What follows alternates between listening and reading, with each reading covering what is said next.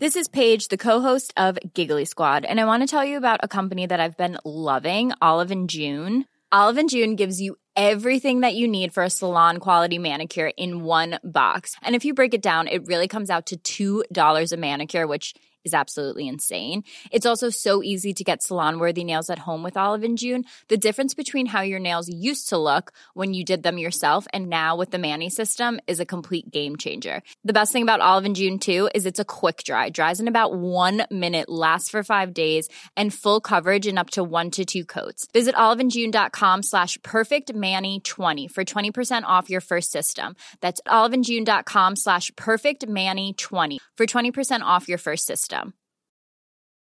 This Mother's Day, celebrate the extraordinary women in your life with a heartfelt gift from Blue Nile. Whether it's for your mom, a mother figure, or yourself as a mom, find that perfect piece to express your love and appreciation. Explore Blue Nile's exquisite pearls and mesmerizing gemstones that she's sure to love. Enjoy fast shipping options like guaranteed free shipping and returns. Make this Mother's Day unforgettable with a piece from Blue Nile. Right now, get up to 50% off at BlueNile.com. That's BlueNile.com. Ryan Reynolds here from Mint Mobile. With the price of just about everything going up during inflation, we thought we'd bring our prices down.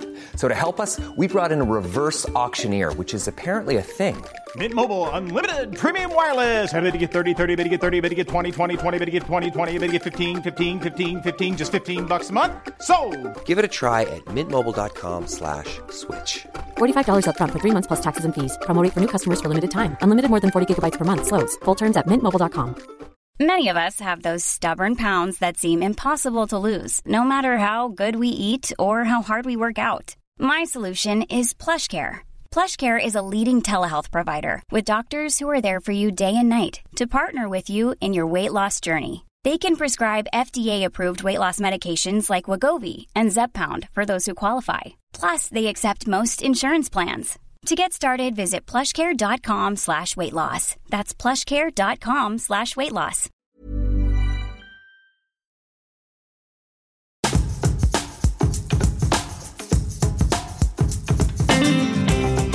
Hello and welcome to White Wine Question Time. On this week's show, we're embracing pride and celebrating love is love is love with a couple who are role models, figureheads and activists for the trans community and will be marching on 4 count 'em floats at London Pride this week.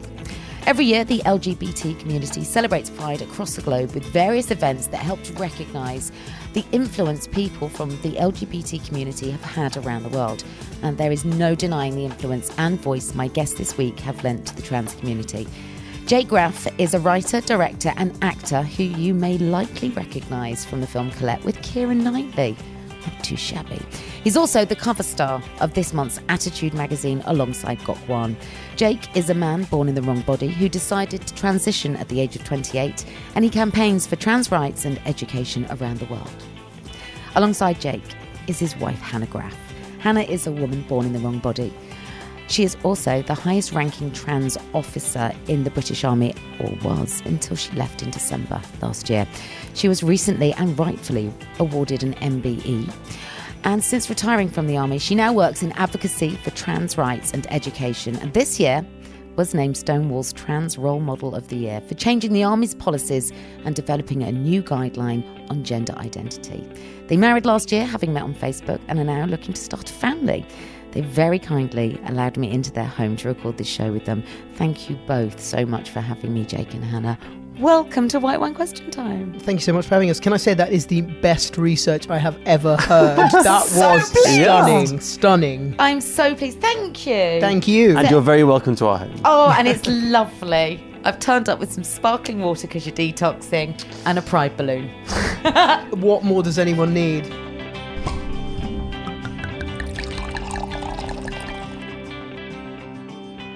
Thank you for, I know this is such a busy time for you. Jake, we were talking off mic and you ran me through your schedule for the week. you make the royals look lazy. It's a busy time of year for us, and it certainly has been for the last few weeks. We've done campaigns with River Island and all things hair, and we've done talks and we've done panels, and I'm doing a film screening of all of my films on Thursday in Soho, which is exciting, and obviously leading up to the big day Saturday, where we will be slammed pretty much from about 8 a.m. with brunches and marching and hosting, and then we collapse at about 8 p.m. usually and have a well-earned drink. Well, you are going to drink. You're going to come off the wagon, literally off the float. For Pride, absolutely. I think we'll take it very easy during the day. We've got a few commitments to make sure that we don't mess around with. But after that, once everything's kind of died down a bit, yes. But you must also feel, with all eyes on you, that you can't put a foot wrong or say the wrong thing under the influence, because you are literally the power couple of the trans community, and people do hang on your every word. That's quite a responsibility, isn't it? Well, it's also the fact that we work with Mermaids Charity, which obviously is a kids' charity. Yeah. And we also, not only for the kids, are kind of some idea of a role model, but also for the parents. You know, we give hope to those parents that their kids are going to have positive, happy, healthy futures, and therefore we can't be slurring our words or stumbling around. But I was also, I was in the army when I came into the public eye, and so... I was kind of very much representing the Army's LGBT community whenever I was on screen or on, my audio or whatever. And so that is an organisation that's known for its discipline, its proper nature. I was an officer. And so I grew up through my kind of infancy in the media world having to be very, very careful. So, and I think that we like it like that. We don't want to be too controversial. We just want to keep it nice and honest. Keep it classy. As Lorraine Kelly said to That's us, what she said. Keep it classy. And I think it's a good mantra to live by. Wise words from a very honest. wise woman. Absolutely, yeah. Keep it classy. Well, you've certainly done that. Before we get into the questions, what I wanted to know is how you found each other. How did your paths cross? I know Facebook was involved, but who liked who and who got the conversation started? So, I mean, this is a story that Hannah lets me tell, obviously because I tell it much more accurately than Hannah does. We'll see. And this was back in December 2015. I was sitting at home one day writing, and I'd seen Hannah pop up on Lorraine, and she had just been outed by one of our large red top newspapers for being trans in the army. And Lorraine had very kindly, supportively got her on the show to tell her story honestly and frankly. And I spotted her, and I thought she looked very cute, and she was quite assured, but very, very sweet, very shy, very modest, very unassuming, and obviously hugely impressive with everything she'd already achieved.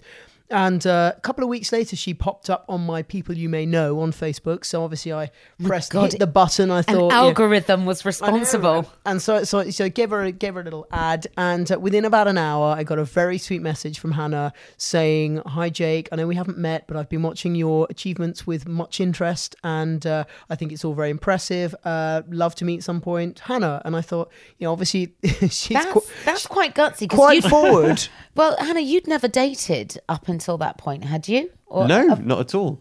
And I like, Jake always tells this story. He makes it sound like I answered him within the second. Like it was an hour. Yeah. So that's not strictly true. The bones of that story are true, but you can tell that Jake's a writer because he likes to embellish. So there was definitely several days between that request coming in and me responding sure to they it. were, my love. But I can totally understand when I know your story as I do now, how you would have felt unconfident in trying to approach a romantic relationship, and yet you did with Jake. What made him different? Quite hot, isn't he? He is hot. No, it was when I That's embarrassing. No, it's not. It's great. It's honest. It's very sweet. Thank you, my love. You love it. No, so before I transitioned, the idea of being intimate with someone else was just kind of crazy because I was so uncomfortable in my own body, my own position in society, and it was all just too much. I can't even imagine it. It was not even on the cards. And then even when I transitioned, when you transition, people think it's something that happens very quickly, but it takes loads of time, and transitions take 2 or 3 years. And I think I've been in my transition about 3 years by the time I started dating Jake, and I'd really have to come to terms with what it meant to be a woman in society today, what it meant to, in terms of clothes and finding what my identity as a woman, because even though I always inherently knew that I've been a woman, having not had the experience to go through life as a woman, I had a lot to learn, like, you know, young girls have to learn. And so in that time... And in a really condensed amount of time as well. Yeah, with the eyes of the world watching as well. So it was quite intense. But lots of 6-inch heels and... yeah, I mean, a lot of trans women do this. I definitely did. I wore a lot of high heels, lots of long, brightly coloured nails and short dresses and all the rest of it. All those things that young teenage girls do, because you're trying to find your place, and, you know, doing it as an adult is a bit awkward. But imagine, this is what society tells us, right? This is what, you know, look at, you know, magazines and TV. They'll tell you this is what women look like. And so when I transitioned, I mean, I hadn't experienced living as a woman. I needed time to do that. Even though it's inherently my identity, I had to take time to do that. And so it took me a while. And then eventually... I thought maybe I'm in a place where I could date. But even then, I kind of ripped myself off. I mean, I said this to Jake, that a few... When did I tell about you? 5 weeks into our relationship, when we already had quite strong feelings for each other, and we were already sort of getting to that point where we tentatively said, I really quite like you. And Hannah told me very sadly... Am I saying this? Yeah, go on, yeah. And Hannah said to me, you know, it's weird because a couple of months ago I'd sort of resigned myself to spending the rest of my life alone. She said, you know, I was fine. I had my parents, I had my job, and I had my friends, and I just had sort of resigned myself to, as a trans person, never finding anyone to love me and never, you know, feeling like I deserved love. And it was one of the most heartbreaking things I'd ever heard, that this beautiful, impressive, kind-hearted woman would ever feel the need to cut herself off from the potential of finding love and finding someone to love her back. And how old were you at the time, Hannah? What am I now? I'm 32 now. 28. 28. Wow. So at 28, you'd sort of subconsciously, if not consciously, decided that you might spend the rest of your life alone. So when I was kind of... I knew I was transgender for quite a while, but at the point of actually starting to tell the world and maybe embark on actually kind of some aspects of the medical transition, social transition, you have to ask yourself these questions: what do you want in life? Because you know that even though it's not you, I could have gone through life as a male, and I could have it would have been much easier to have relationships. People would, you know, been a lot easier to go through life in terms of work and meeting people, etc. But I knew it wasn't me, and so at that time I kind of made the decision to say, do you know what, this is so who I am, and I can't live life not doing this. I'm willing to sacrifice. That was the trade. Yeah, that's how I saw it at the time. But be my authentic self. Yeah, and that's what I thought I was trading. And now, obviously, looking back on that was ridiculous. And, you know, I hope that younger trans people out there, or anyone from the marginalised community for that reason, you know, realise that everyone's worthy of love and everyone can have that.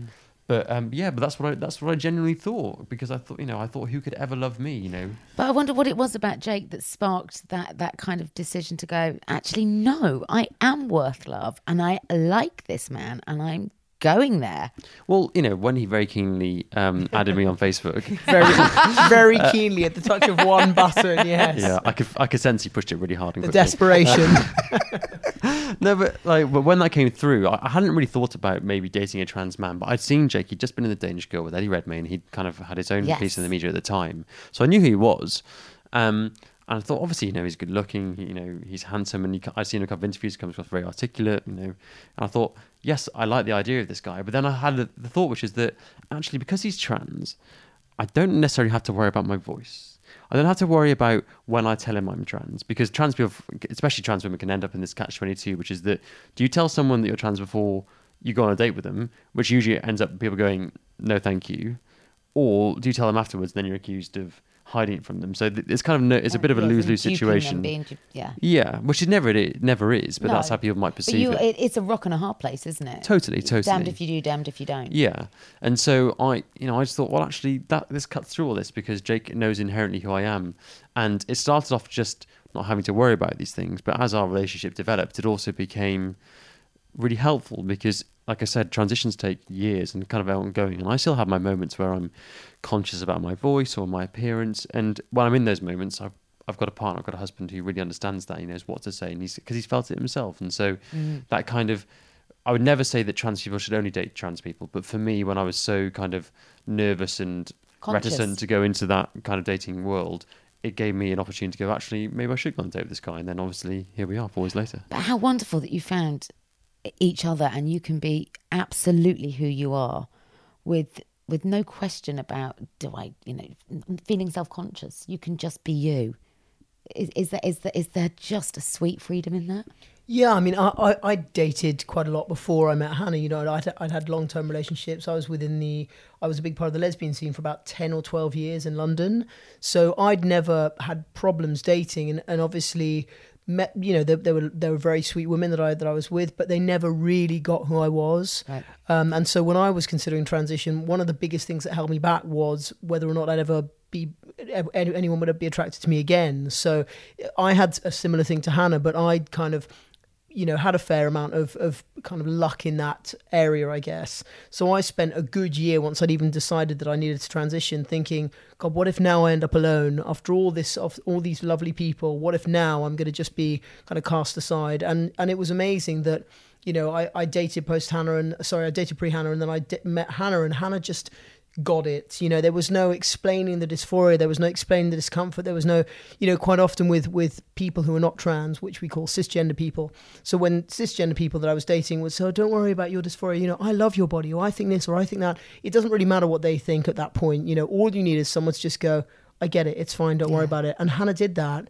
There was just this kind of unspoken understanding between ourselves. Is it a shorthand, do you think? It was amazing. I mean, I don't think anyone that's not trans can truly understand how it feels to be trans, because it's such a unique experience. And obviously Hannah just did, and we just got each other, and it was, honestly, it felt like a massive relief. Also, she was very attractive, she was very funny, she's hilarious, and you know, she's we just clicked. We both went out, we both like to drink. Our first date lasted 11 hours. 11 hours of drinking what? Tequila? Obviously. Yeah, absolutely. We ended up in a little army military bar off Waterloo with 80-year-old veterans sitting at a table next door playing cards as we sort of sat and smooched on a sofa. And, you know, I just thought, what an impressive woman that can get us into a bar at 1 a.m. So that was it, really. You've been hanging out with the wrong women. I know, clearly.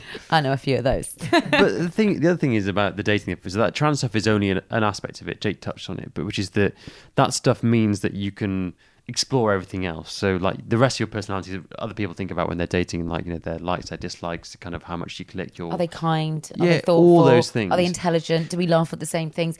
All of those things matter too. Yeah. And I was really torn when I was structuring this episode about one part of me just thought, I really want to give as much value back to an audience member who's listening to this, who is debating for themselves, is this their path, or a parent of somebody who is transitioning, because I think this is such an important conversation. But I didn't want it to be our only conversation, because you are not just trans. You are more than that. We have lots to talk about. Exactly. So you know, do tell me to pipe down if I'm getting on your Fine. nerves. I mean, all of this is, you know, this is, Hannah and I do so many panels and so many talks and so many of these types of things where we're going into a room and we are basically educating people, giving people like their first encounter with someone transgender. You know, we are a small part of the population. We're 0.1%, they think,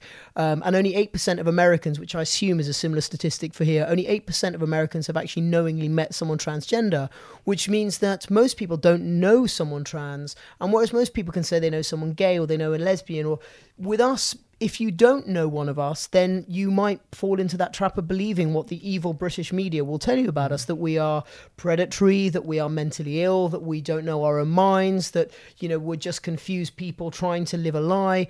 Obviously, we know that none of this is true. And do you really feel that is still a badge that they try to attach? Oh my God. I mean, in the yes. last 18 months, since the proposed Gender Recognition Act reforms were put out there, the vitriol and the backlash, the furore that has happened, that has occurred throughout the British media, and not just the right-wing press, surprisingly, but also a lot of the left-wing press under the guise of free speech. Some of the propaganda, some of the anti-trans hate and kind of rhetoric that's come out is doing damage that will last many, many years to come. You know, children that we know from the Mermaids Charity are being bullied at school on a daily basis, not just by peers, but by teachers, by other kids, by parents. And trans women that we know are pretty much on a daily basis either spat at or abused in the street, some more violently. When you look at the US and you know that the average life expectancy of a transgender woman of colour is 35 years old. So these poor black trans women are being murdered almost on a daily basis. Yeah, murdered by men who sadly fall in love with them, who are attracted to them, who fall in love with them, or who want to be with them. And then someone finds out, and then they're accused of being gay. Oh, that's really a man. That's really a dude. And then these men, backed into a corner, quite often lash out and murder the women, the very women that they're in love with. And it is absolutely terrifying when you see what's coming over from the US, which is pretty much weekly reports of another young trans woman of colour being murdered. Sorry to get all heavy. No, but this is why this is such an important conversation, because we need to cut through that. And I think this is generational. It'll build and it'll build. But this generation is, I think, there's a lot of fear. You know, I think people get scared and they have strong reactions because they don't understand what they're reacting to. But that is ignorance. But where is it born from? Because no kid is born prejudiced. They learn prejudice, and they learn it from society, they learn it from their parents and their friends and family, etc. Yeah. There are more and more good examples coming up every day, and you do hear about it. It's amazing. There is the counterpoint, which are still pockets of the UK and wider across the world, obviously, where these things aren't happening. But you're absolutely right to be encouraged, because a younger generation is looking for more equality in general. Like, I did a piece of work for the army, doing some recruiting stuff, and I saw a statistic, which is that younger generations now, when they're looking for employment, they want to work for a company or a business or an organisation that is more socially aware, that is showing more equality, even if they're not from the marginalised community or something like that. And it just goes to show that, generally speaking, the young generation, I think, is going to be much more open, and then their kids will be even more. So you're right. I think there is hope out there. We've got to fight for our equality, but there is hope. But that change doesn't come about without people like you two. Putting a voice to it. Oh yeah, definitely. Yeah, it really does. We're great. No, you are. You are.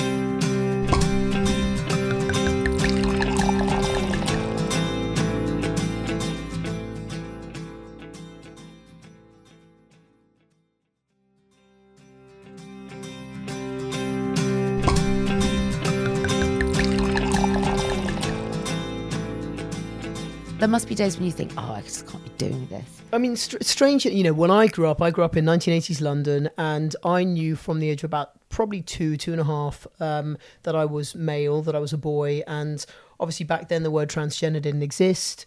So what were you, would you have been referred to had somebody tagged or labelled you then? I think at best, and this was a time before mermaids, this was a time before the internet, this was a time before even my dear sweet parents, who, had they known, had they understood, might have been supportive, but obviously had no idea of it. You would have heard the word probably transsexual. It was probably around the time of the Crying Game. None of these representations were positive. And I would just, I didn't know what I was. I just kept saying to my parents, I'm a boy, I'm a boy, I'm a boy. And this is something that I knew unshakably and unwaveringly. But obviously they just saw their little girl, and I suppose had never had any real experience of what it was to be transgender.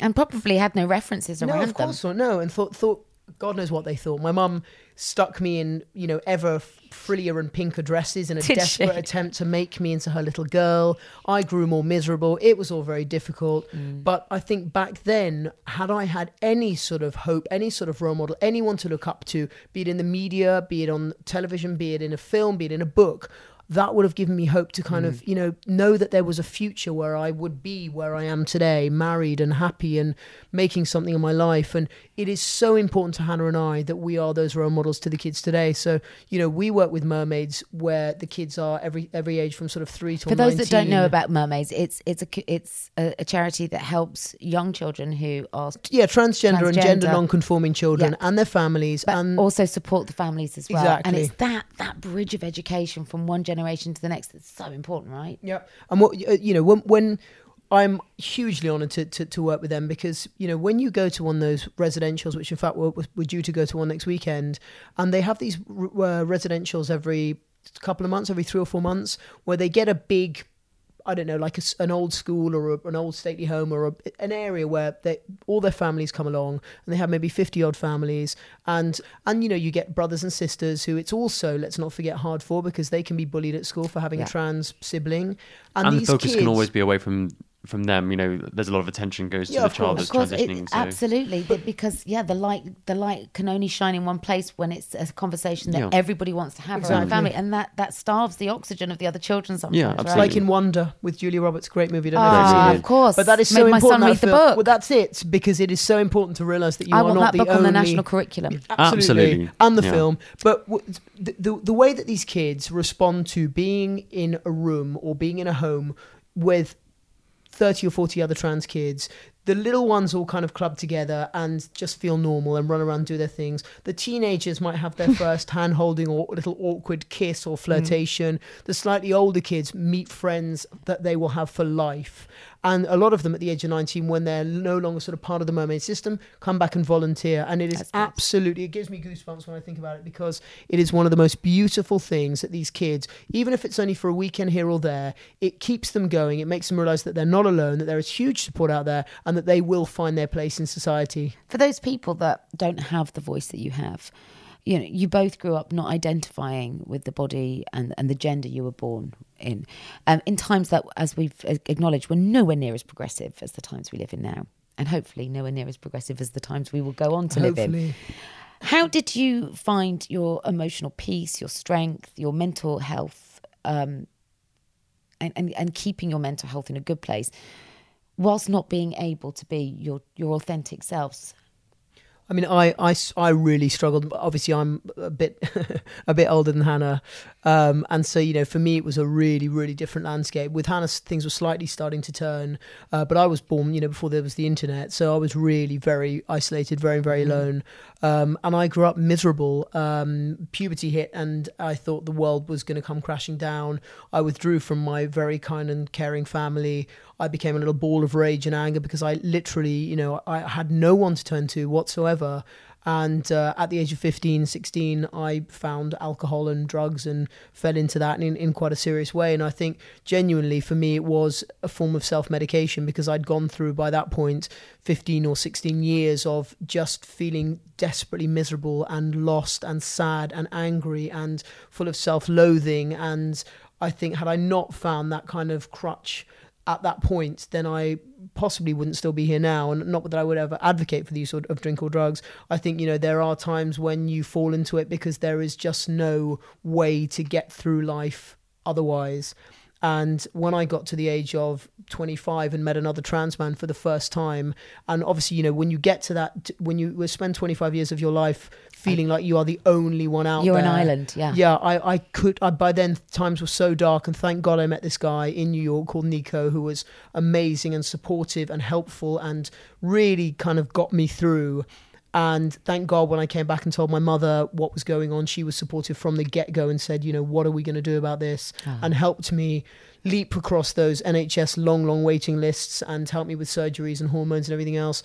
And pretty much as soon as I knew that that's what was happening, that I was transitioning, I had no desire whatsoever to find that oblivion or to find that numbness anymore. And I dropped it almost overnight. People are like, wow, after 15 years, but literally 15 years you'd self-medicated, you'd numbed that. I mean, quite heavily so. And I just didn't need it anymore. And I just stopped, and I started writing, and I became productive, and I started making films, and I was directing, and I was acting, and I made a choice to be visible. People said to me, don't be the trans actor, don't be the trans writer. And I thought, no, I'm going to do this because I needed. But why not be that? Because that is what you are. Absolutely. But I hate that advice. No, I'm sure it was well intended, but that is when you finally find that place in your life where you can be truly who you are at your happiest. Why not shout it from the rooftops? Why not put it on the big screen? Why the fuck not? I think people were concerned for me, just like you don't want to be, if someone said, black writer, blah, blah, or black actor, Idris Elba, or, gay actor, Rupert Everett, people would go, but with me, obviously, I'm always the trans writer or the trans actor or the trans, and obviously that doesn't bother me because that's the position I've chosen to have. And I know that it's very, very encouraging for other young trans writers, actors, whatever. But it would be lovely to at some point get to the point where we are just a writer, an actor. Yeah. And, as I say, at the moment, Hannah and I are the trans power couple, but it would be nice at some point if we were just a couple.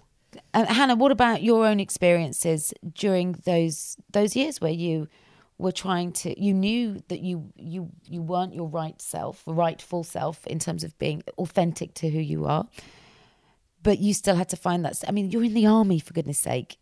You don't get a more male environment, surely.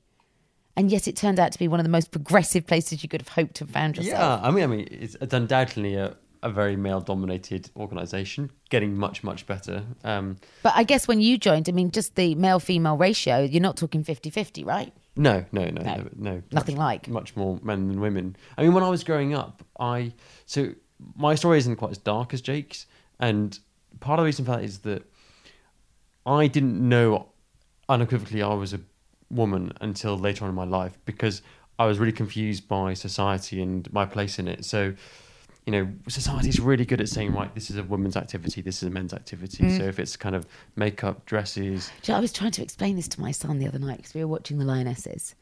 And he said, Mum, were you good at football at school? I said, we didn't play football at school. We had to play netball or hockey.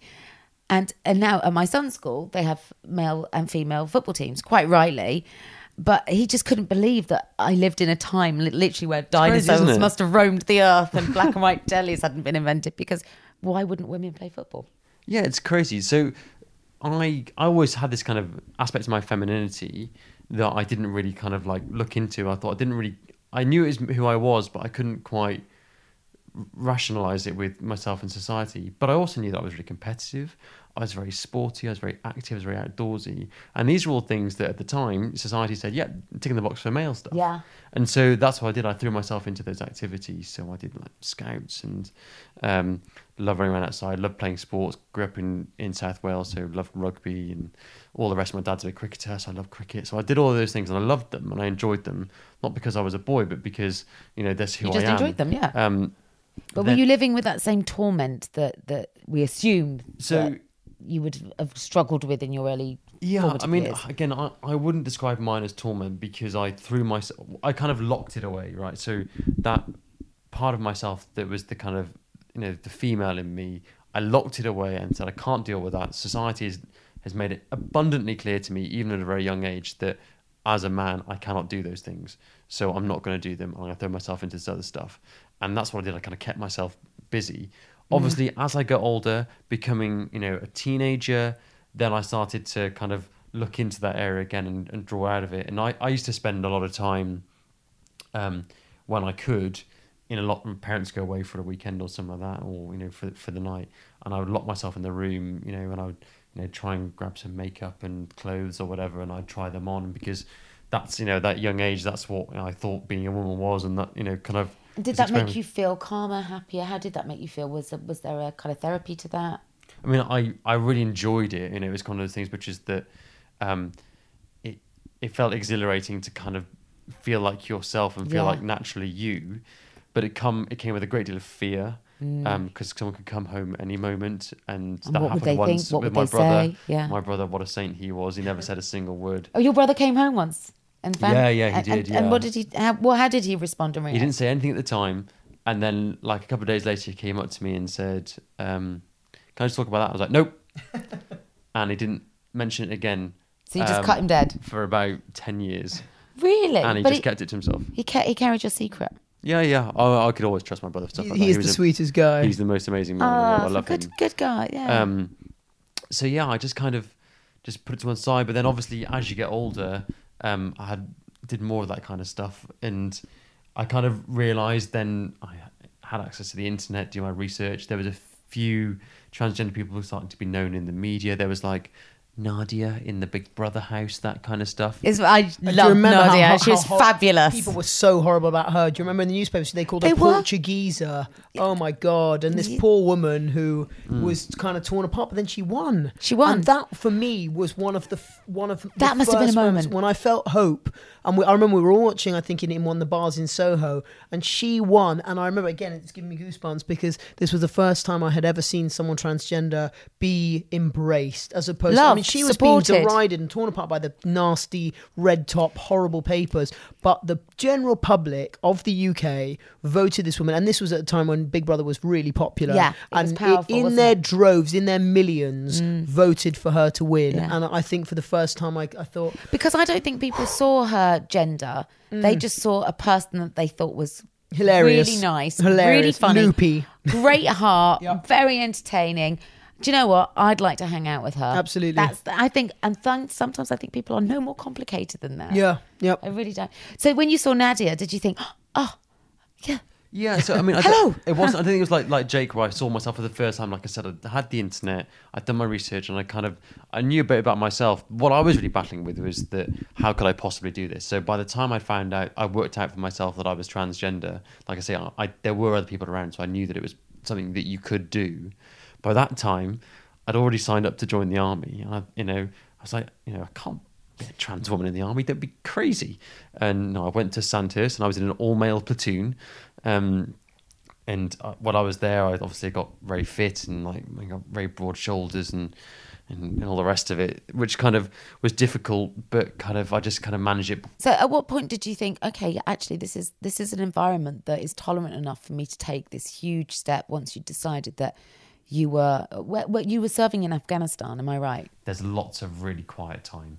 There are times when it's really intense. And it's very high adrenaline, but there's also lots of time to sit and reflect, and you're away from your family, you're away from your friends, and so it had these real quiet moments. And in those moments I really kind of looked inside and thought, this is pretty horrible.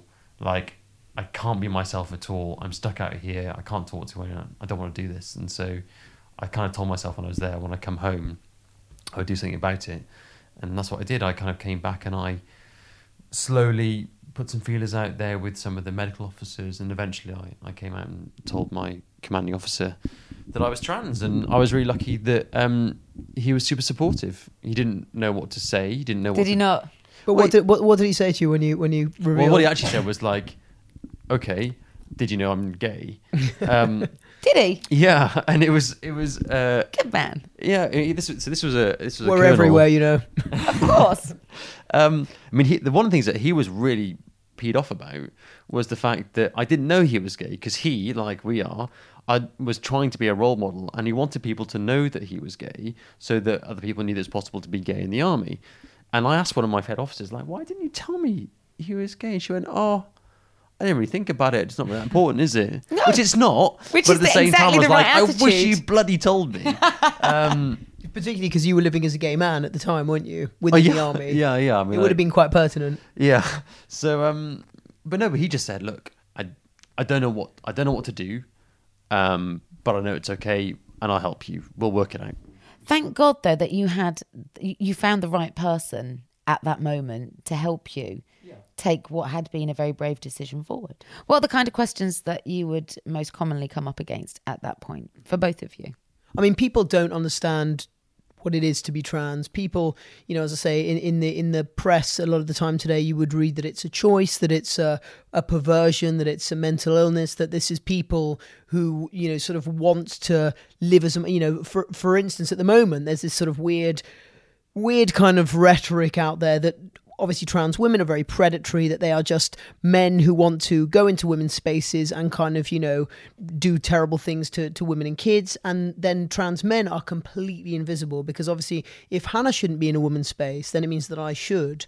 And obviously me lurking in a woman's space is the last thing that most women would want. So I don't even feature. This is why trans men have historically been so invisible within the media, within the kind of press, because trans guys, obviously, as you can see me, our listeners can't see me, but you would never know walking down the street that I was transgender. No. Whereas for a lot of trans women, because of their height or because of their physicality, because they may have an Adam's apple, because they may have slightly deeper voice or bigger hands, or historically trans women have had to be much more visible and had to fight those fights for us all, because they haven't had the choice of kind of living that, what it's called, it's a stealth lifestyle where you sort of slip under the radar and live that quiet life. So, for me, it's obviously been a lot easier in some respects, but then there is this belief that I'm just a lesbian who's very confused, and in order to fit into the patriarchy, I have taken hormones to become a man, because that seemed like the obvious answer. It's tough being a woman, so I thought, hell, why not just take some testosterone and be a guy? So, there's a lot of really confusing rhetoric out there, obviously, that we know is nonsensical, because I've just known since I was 2 years old, with no kind of external input or agenda or even knowledge of what I was, that I was a boy, just as Hannah, always knew there was something slightly different about her. And obviously when she realised what it was, it's just who we are, I spent lots of, hours talking about relationships, about what operations I wanted to have, what hormones did, how it did to my strength. And I know a lot of people, and for anyone who's listening, these are questions that you should be very careful about asking. If you're talking to a trans person, you should at least absolutely you should be careful and make sure that you have the right relationship with the person to ask those questions. And if you're not sure, you should always ask. They are deeply personal. And never ask about genitals. We've literally been sitting over dinner with journalists, different journalists from different publications, and you're enjoying a duck confit and it's all very convivial and all very pleasant, and then they'll turn and say, so tell us about your genitals and how have they changed?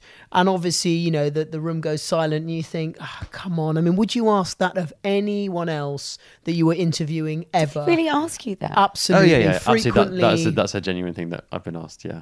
I think you and I have been very careful about saying that there shouldn't be things apart from obviously genital questions, because you wouldn't ask anyone about their genitals.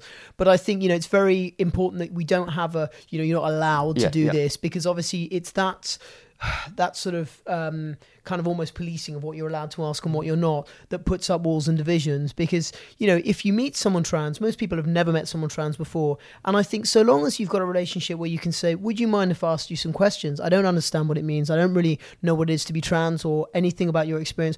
Would it be okay to ask you some questions? And so long as it's done respectfully, I think that's how we sort of bridge those gaps, and that's how we knock down those walls, and that's how we make relationships and build. Many of us have those stubborn pounds that seem impossible to lose, no matter how good we eat or how hard we work out. My solution is PlushCare. PlushCare is a leading telehealth provider with doctors who are there for you day and night to partner with you in your weight loss journey. They can prescribe FDA-approved weight loss medications like Wegovy and Zepbound for those who qualify. Plus, they accept most insurance plans. To get started, visit plushcare.com/weightloss. That's plushcare.com/weightloss. Build understanding and build acceptance. So I don't think there should be anything you're not allowed to ask, but I think it's the way you ask and the way you want to learn. And so long as it comes with positivity, general desire to understand, as opposed to... And also understand the relationship of the person, right? Absolutely. So like, if this is someone you just met in the street, is very different from someone you've known for 10 years. And on the flip side of that, when you do open up, when you do allow those questions to be asked, people learn and they understand. And, like some of those people who, in my experience in the army, were originally a little bit like wary of me, not wanting to talk to me, became my biggest allies. Like, I had an incident in London where someone had been rude to me in public, and I was with some of the guys that I was with from that regiment, and I was just, they just stopped, ring a steel up. This is not happening, you're one of us, sort of thing. And it was just that kind of moment going, not only are you willing to stand up for me when we're in our private bar in work or whatever, when we're in public amongst other people, you're still willing to be that ally. And they wouldn't have been, I don't think, if I hadn't been able to be open with them. Yeah. And so, I think if the more open we can be as a transgender community when there is so much misinformation about us, the better, I think. And it's interesting you say that, actually, because quite often we're asked, as allies, what can we do? As people who are open to trans people, as people who want to be supportive, what can we possibly do? And it's those sort of things. There is so much still putting down of trans people, casual transphobia, humour, not that we would see it as humour, but, around being transgender.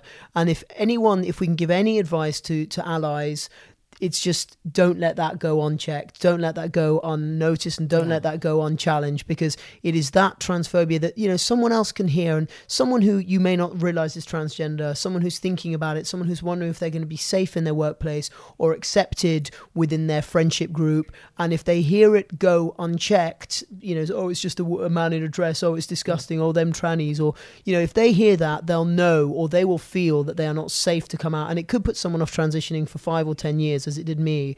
So I think it's really important as an ally, if you feel that you are supportive and if you feel that you are open and accepting, then certainly stand up for it and allow people to know that it will not be tolerated. Good.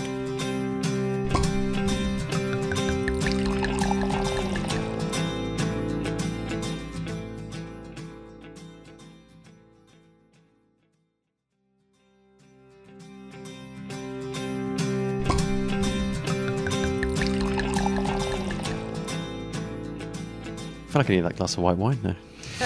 Come on, let's get off the detox. God, look at you enabler. Christ. God. Oh, now it's name calling. That is a dirty word, isn't it? An Yeah. enabler. It's like a feeder. I'm also that. If you came to my house, you'd leave a stone heavier. I mean, there is no... you wouldn't even have to push it on Hannah and I. Good God, do we eat? Do we eat? Even before I came here tonight, I thought, I'll quickly water the garden. And I realised I was stood there watering the garden. I thought, I even overfeed the garden. I've literally drowned these flowers. I know.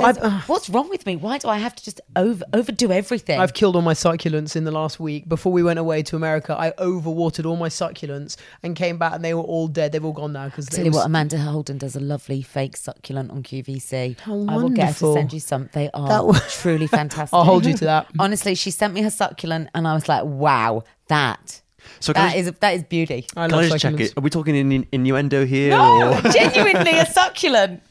I do Amanda like- Holden's succulents. I do like a succulent. Available from QVC. We were talking about the language that people use and fearful of putting their foot in it, or how can I be an ally? I think something that would be really helpful to understand is process when you talk about transitioning, because everybody's process, I would imagine, as you've alluded, Hannah, is so personal.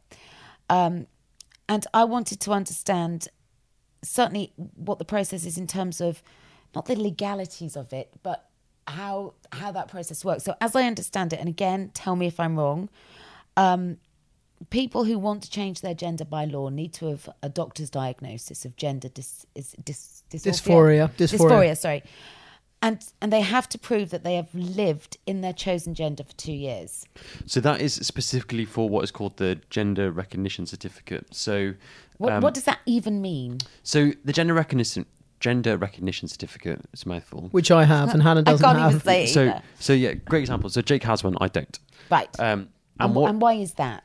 So let me explain what it is for a second. Yeah. So it is essentially the documentation that allows you to change your birth certificate from one gender to another. Right. And all that means is that in the eyes of the law, you can absolutely bury your past. So you can remove any kind of gendered kind of past, and it allows you to live your life in your new gender. And unless you choose to tell someone, or they can tell from talking to you, like me in my low voice, for example, no one would ever know that you're trans.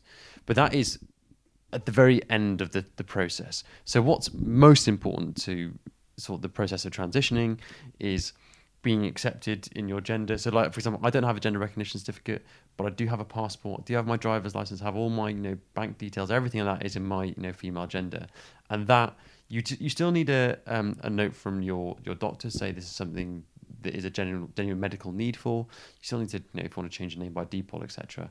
But that's all you need. A lot of places you don't anymore, though. There are a lot of things that have changed in the last few years. This is what I was hoping to understand, because thankfully things are changing really quickly, and hopefully for the better. But what happens if you don't have a GP that gets it, that isn't supportive? We hear that more and more often. That worries me. There are a lot of GPs that will still dig their heels in and say that they're inexperienced, therefore they can't help, that they are reluctant to help, that they don't believe in it. We hear more and more from not only kids but from adults going to their doctors, speaking to their GPs, and their GPs just kind of closing the shutters. And I think the answer is find a new GP, because there is still a lot of prejudice out there. There is still a lot of misunderstanding. There is still a lot of intolerance or lack of acceptance for trans people. Do you think sometimes it's somebody feeling that is too great a weight of responsibility without being fully informed to be able to assist you in that process? Yeah. Am I being charitable there? I think you're being a little bit charitable. Okay. Because the reason I said Always looking for the half cup, the cup half full. No, but the vast majority of people out there, and I'm sure the vast majority of GPs, in the NHS and elsewhere, are amazingly dedicated, hardworking people that are doing their best to help all of their patients. However, having done some work with this within the military and elsewhere, it's absolutely the case that some people refuse to treat trans people because they say they're not qualified or they don't have the right training and education. However, the NHS would expect them for something else to clear themselves up on it. So, if someone turns up in a GP and says, this is my medical need, just because you haven't had specific medical training on that, you'd be expected to do some research and help the patient, so rather than just say, I'm not doing it. Your hope would be, okay, listen, I don't feel fully informed. However, give me a week, 10 days. Let's regroup and let me go away and find as many facts and as much information as I can. And we'll go from there. So if it's say exactly that, or even if this is where I wouldn't want it to be this way. But even if a GP felt like, for whatever reason, they could not, through their ethical standards or whatever, feel like they could do something to that, they should still have the responsibility to make sure you have access to someone who will do it for you. Refer you on. Yeah, and just say, do you know what? I'm not the right doctor for you, but I will find the right doctor for you. Okay, so Yahoo ran a poll, and it was with MPs, asking if they support the right of transgender people to self-identify. Only 39% of MPs supported self-identification, 33% opposed it, and the rest said they didn't know. There are lots of different schools of thought on this. When I transitioned, when I sort of did my medical transition, because it's also important to say that a lot of trans people choose not to medically transition. A lot of trans people choose not to have surgeries. Hannah and I both chose to do those things because that's what would have made us, what was going to make us feel happy in ourselves.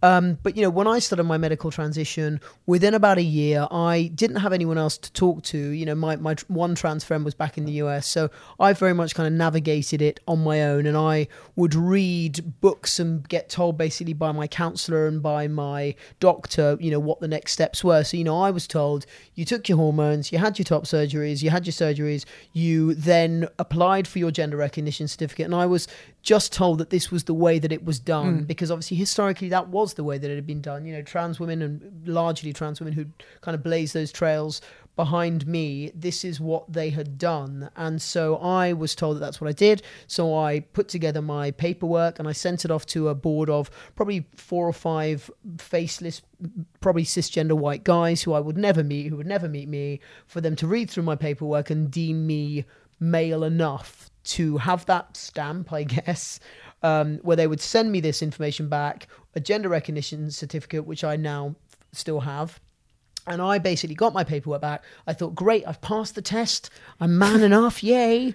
And that then meant that I could send this gender recognition certificate off and have my birth certificate officially changed, which, strange enough, my mother, who'd been supportive throughout, this was one thing that slightly stuck in her craw. And she did say, doesn't that feel like rewriting history? And I said, well, no, Mum, because to me, I've always been a boy. And she knows this because when I came out, she went back over old Father's Day and Mother's Day cards that I'd drawn when I was 6 and 7 and 8 and 9 and 12, what I'd always signed as a boy's name, always different boys' names, Charles and Frank and, Dirk.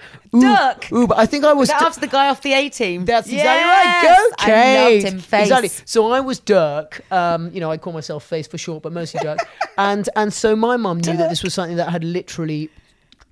caused me these problems all my life. But that was one thing that to her felt a little bit... I mean, my mum still very sweetly misgenders me. We were in Spain last week and she occasionally calls me she or her or... As my mum sometimes calls me... With no malice, just because that's how they've always, that's how they've always known us. They brought us up that way and lived with us for decades. Yeah. Some habits just come out. It is. They can't help it. And and I remember also... And there's no malice behind it. No, of course not. And very quickly, before we sort of go back to, and I'll finish off about the gender recognition certificate, but, I remember my mum saying to me about 2 or 3 years into transition that she was very happy for me and she could see how I was now starting to finally be happy in myself and my body and to gain confidence. But she did say, for many, many months she cried for her little girl, which was heartbreaking. And I know she probably still, there may be a part of her, although probably not, because I was a nightmare when I was living as a girl. Now I'm actually productive, married and, happy. Trying for a family. Yeah. But with the gender recognition certificate, for me to have my birth certificate in my correct gender meant the world to me. And because I had no one saying, well, don't do it, it's bureaucracy, it's dehumanizing, it's this and that, I went ahead and I did it. And I'm glad that I did it, and I'm glad I have it. Now, there's also obviously a school of thought that is degrading, that we shouldn't have to have anyone validate us. But then there's also another sort of flip side to that if we were all able to self-ID, then would we be taken seriously? Because obviously, I had to go to a counsellor to be kind of, to be diagnosed with gender dysphoria.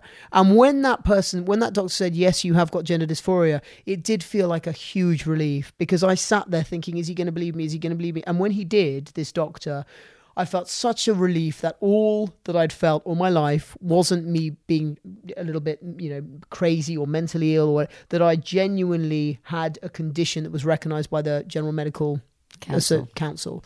Now, obviously, Hannah chose not to do that, and a lot of people don't want to do that, which is absolutely their choice. But I do, much as I think we should have the right to self-ID, I do also feel that there will be less belief in us because people don't get it. And I think that people will think, which they do, that people will make the most of this system, that people will abuse the system, that, which we know not to be true. Again, we have seen in Ireland there's self-ID, in Portugal there's self-ID, in Denmark there's self-ID, in many other countries there is self-identification without any, in fact in Ireland, strange enough, without any incident whatsoever. However, there is always going to be that minority that argues that predators will then use that self-identification to allow them as men, not trans people, but as men, to be presenting as women in women's spaces and to abuse that right. Which, just by the way, if you've ever been into a space and had to show your birth certificate to get in there, this is not something all those arguments are ludicrous, which is that... Well, they're ignorant, right? Yeah. If you can tell me one instance where you've had to show your birth certificate to go into the loo, then I'll concede that you may have a point. But as you realise that that's not the case, you think this doesn't change anything. There are laws to protect people against predators. Those are the laws that exist for those reasons. This is not a law about that. I do find it frustrating, but Jake's right. I think one of the difficult things around the debate that came out of the whole Gender Recognition Act kind of reform consultation is that we went to division into camps straight away. So there was a lot of people who said, right, we don't like this because of all these reasons, and we're going to put out this kind of misinformation, these arguments, and therefore the transgender community said, well, no, because it's got to be this, and all of a sudden you've got two very polarised views. And a huge void in the middle, but nothing happens. But the void in the middle is where the conversation really is, because we do have to make sure that people who don't understand what it's like to be transgender understand what it is that the law is changing to. But on both sides, we've got to make sure that we're there to listen and understand and explain. But then people have got to come to the party actually wanting to listen, learn, and understand. Exactly. And unfortunately, these people that are putting out this information that Jake's talking about are not like that. They are anti-trans campaigners. They have decided up front they don't like trans people, they don't want us to exist, and they'd rather we went away, and they're campaigning for that, and they're using misinformation and lies to do that. And that's the challenging thing, and that's not just unique to the trans community. You could look at that from Brexit or many other debates, which is especially in the day of social media, become a very polarised. Let's not get onto Brexit, for God's sake. No. Can I ask you both very quickly, have you ever considered moving into politics? Because I think you would be superb. Hell no. Good God, we have our hands more than full. And I've been asked before, not as in not been asked to do it, but people have asked me. I think you'd be. I really do think that you could affect change. We are affecting change, Kate. That's what we're doing right here, right now. I know you are, but I would like to see you represented. Hannah for Prime Minister. You are hugely impressive, Hannah. You really are. You must She's never all right. Forget that. Don't give her a big Jake, head, Kate. pipe down. She's bloody awesome. Yes, we need to have discussion, I think, rather than debate, because the word debate, we've had so many debates about our existence and our right to live and our right to be, and Hannah's right to be in a woman's bathroom. And, there's been so many debates, and, again, the media uses these, but we must have balance. So it usually ends up being a trans person and some incredible transphobe, and there's a debate about whether or not Hannah can be in a woman's changing room or so on. So I think, there needs to be that discussion, but I think there needs to be understanding. And again, as we said before, unless you're trans, you don't really understand what it is to be trans. Unless you've been a trans kid begging, pleading, praying to a God that you don't even know exists, that someone's going to help you.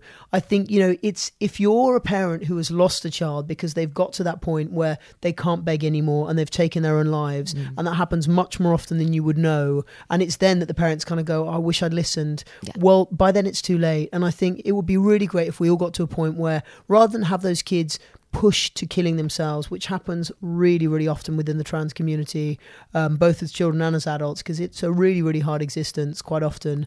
I think it would be really nice if we could have those conversations first, and maybe rather than push those kids, just afford them that luxury of an extra couple of years, rather than them finding themselves in a desperate spot. Yeah. So we have been talking for almost 2 hours now, and we haven't even had a chance to scratch the surface and talk about who you are to each other, who you are as individuals. And I think we're going to turn this into a two-parter. So we're going to have to sign off for now, but we will be back next week with Jake and Hannah, where this really important conversation continues at the very end, the tail end of Pride Month. So join us next week. As always, this podcast has been produced by Caitlin Mercer for Yahoo with me, Kate Thornton. Music is provided by Andy Bell, who has new music out, a solo album no less, under the guise of Glock. You can find that on iTunes. And if you would like to speak with Jake or Hannah on Instagram, then here's the handles to follow. I am at HannahW253. And I'm Jake_Graph with 1F5. So Jake_Graph5. And I'm guessing that you do check your DMs. Lots. For once, I don't have to say, please drink responsibly, because I haven't touched a drop. You happy to stay on and talk more? Totally. I don't think you've got a choice. I'm not leaving.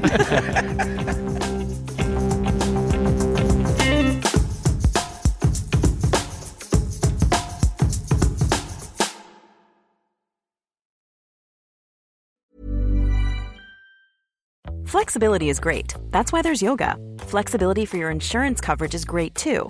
That's why there's United Healthcare Insurance Plans. Underwritten by Golden Rule Insurance Company, United Healthcare Insurance Plans offer flexible, budget-friendly coverage for medical, vision, dental, and more. One of these plans may be right for you if you're, say, between jobs, coming off your parents' plan, turning a side hustle into a full hustle, or even missed open enrollment. Want more flexibility? Find out more about United Healthcare Insurance Plans at uh1.com. Support for this podcast and the following message come from Corient. Corient provides wealth management services centered around you. They focus on exceeding your expectations and simplifying your life. Corient has been helping high achievers just like you enjoy their lives more fully, preserve their wealth, and provide for the people, causes, and communities they care about. As one of the largest integrated fee-only registered investment advisors in the U.S., Corient has deeply experienced teams in 23 strategic locations. Corient has extensive knowledge spanning the full spectrum of planning, investing, lending, and money management disciplines. Leverage Corient's exclusive network of experts to craft custom solutions designed to help you reach your financial goals, no matter how complex they may be. Real wealth requires real solutions. For more information, connect with a wealth advisor today at Corient.com. That's Corient.com. Corient.com. When you need mealtime inspiration, it's worth shopping Kroger, where you'll find over 30,000 mouth-watering choices that excite your inner foodie. And no matter what tasty choice you make, you'll enjoy our everyday low prices, plus extra ways to save, like digital coupons worth over $600 each week. You can also save up to $1 off per gallon at the pump with fuel points. More savings and more inspiring flavors make shopping Kroger worth it every time. Kroger, fresh for everyone. Fuel restrictions apply.